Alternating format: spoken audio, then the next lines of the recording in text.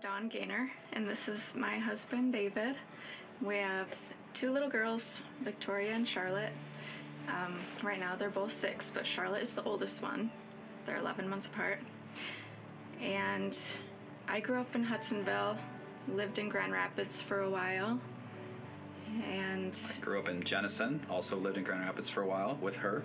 And then we moved to Hudsonville, which is where we live right now. We've been there, it'll be 5 years in November, I think. And after we got married, we wanted to have kids. I've always known that I wanted to be a dad and do dad stuff and, have kids and just, live that life. I did become pregnant, but we had a miscarriage. And I didn't even know that I was pregnant at the time, so I was a bit shocked and kind of scared because I didn't know what just happened. But we miscarried, and we were told that if we wanted to have a child biologically, we would have to go to a fertility specialist.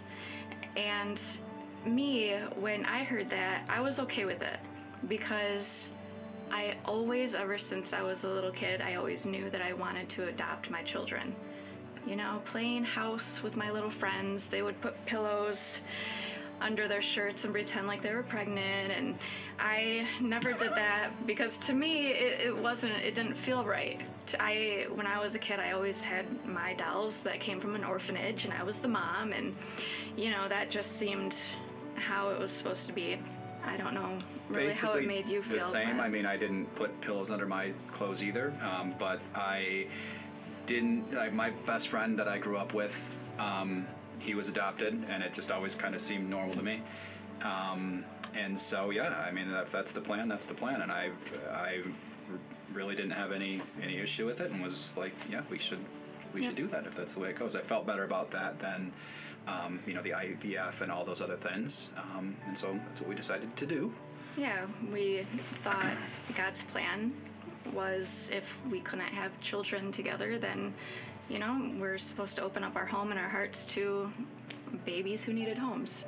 We started, we worked with Bethany and had to go through a lot of home studies and trainings and seminars, and we were told the waiting list, once we would be on it, would be about 10 months. That was the average.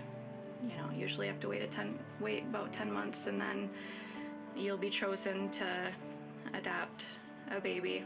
We were at work and we got the phone call that there was a young lady who chose us to adopt her baby. She looked at all the profile books and decided to choose us, and it was really, really exciting. And so we met with Ashley and her mom. Ashley went into labor 5 days later and gave birth to Charlotte. The town that she was born in is about 100 miles away from here. So we literally, I remember exactly where I was when my phone rang, and then I was talking to somebody, and then my phone rang again, and I was like, all right, that's 2 calls in a row, and I kind of sneaked it out of my pocket and saw that it was her. I was like, this is probably something important. So that was the call. We left. The adoption agency was basically like, hey, she's going into labor, like, come, you got to get here right now if you want to be here for it. So we did. And I remember walking into the hospital and like thinking to myself, all right, I'm walking into a hospital and I'm going to be walking out and I'm going to be a dad.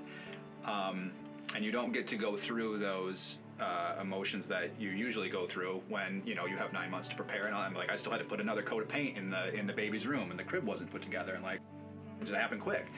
So we're there.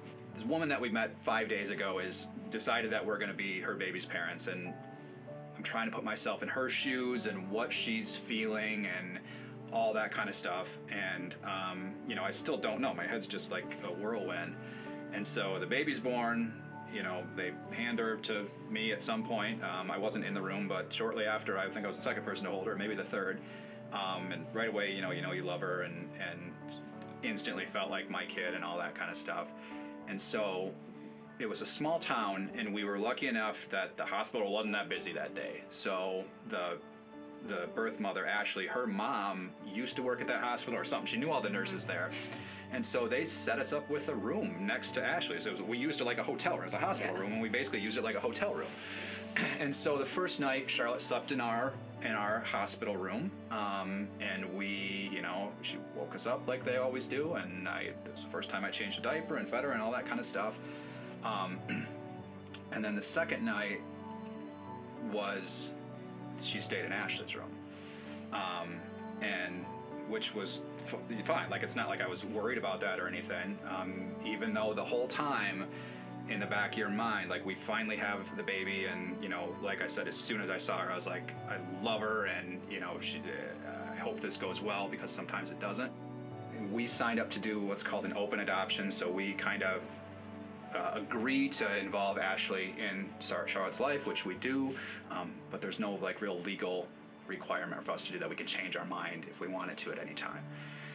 And so again, all these things are going through my mind, and I distinctly remember laying in the hospital room on the second night when Charlotte was in Ashley's room, and I just heard this weird noise, and then all of a sudden the noise is loud, and I realized that it's Ashley just bawling her eyes out, like the worst sobbing cry I've ever heard in my entire life.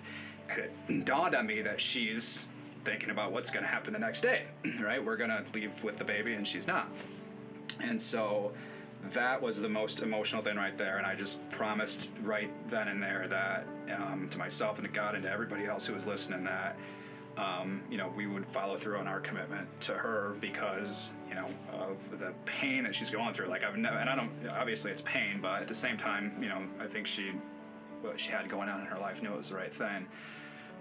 But I can still hear the sobbing right now, and I've just never heard anybody that destroyed about anything.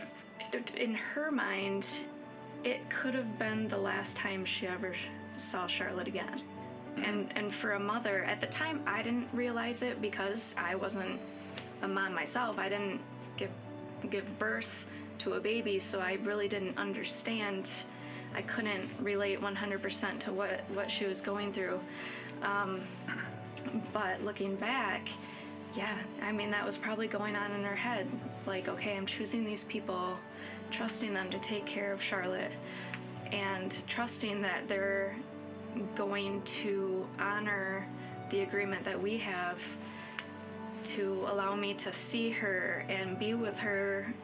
It was once every other month, I think, was the agreement. But anyway, and so, but she also had that doubt, what if, because it's just a handshake agreement, really. And so there had to have been that doubt in her mind, like, this could be the last time I see Charlotte. I mean, same thing. She met us 5 days before. She doesn't know, and she read a book about us of pictures that we picked, that, we told her about us. And it was just that weird moment where it's like the best thing in my life. Like, it's one of the best days of my life, and it's going to be one of the worst days of her life, and it's the same event.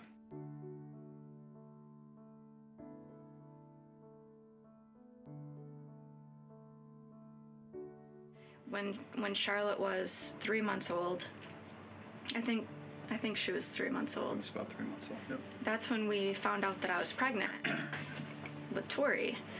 And we were happy and scared, and I mean, it was just really incredible, because if you think back, when we were praying, because we wanted a child, we ended up with 2 girls, 2 kids, bam, bam, right in a row, and it was pretty great. And that's one of those things where, like, again, going back and looking back on it, and you reflect, and when you're going through it, all of a sudden I have no kids, and then I have 2 really fast, so that happens quickly, and like I said, your life changes a lot, and you have a chance to sit back and reflect. And just the way that they interact with each other, like, I'm convinced that Charlotte was, God clearly intended for her to be a part of our family. I think about sometimes what it would be like if we didn't adopt her. So if we had Tori, I'm not sure we would have had another kid. She was right. She didn't really like being pregnant that much. Mm-hmm. So we might only have one. And when you look at the way, like she said, they're 11 months apart, they're best friends most of the time. When you look at the way that they interact and just how much they need each other, you know, Tori's personality and the way that she is formed. A lot of it is because of Charlotte. And I'm, like I said, convinced that she wouldn't be the same person that she is without having Charlotte in her life, and vice versa as well. So it's just settling, I guess, to look back at it and see, like, this is the way it's supposed to be. It makes so much sense now, you know, like, this is the way that it's supposed to be, and it just seems totally normal, and that's just the way that God intended it to be.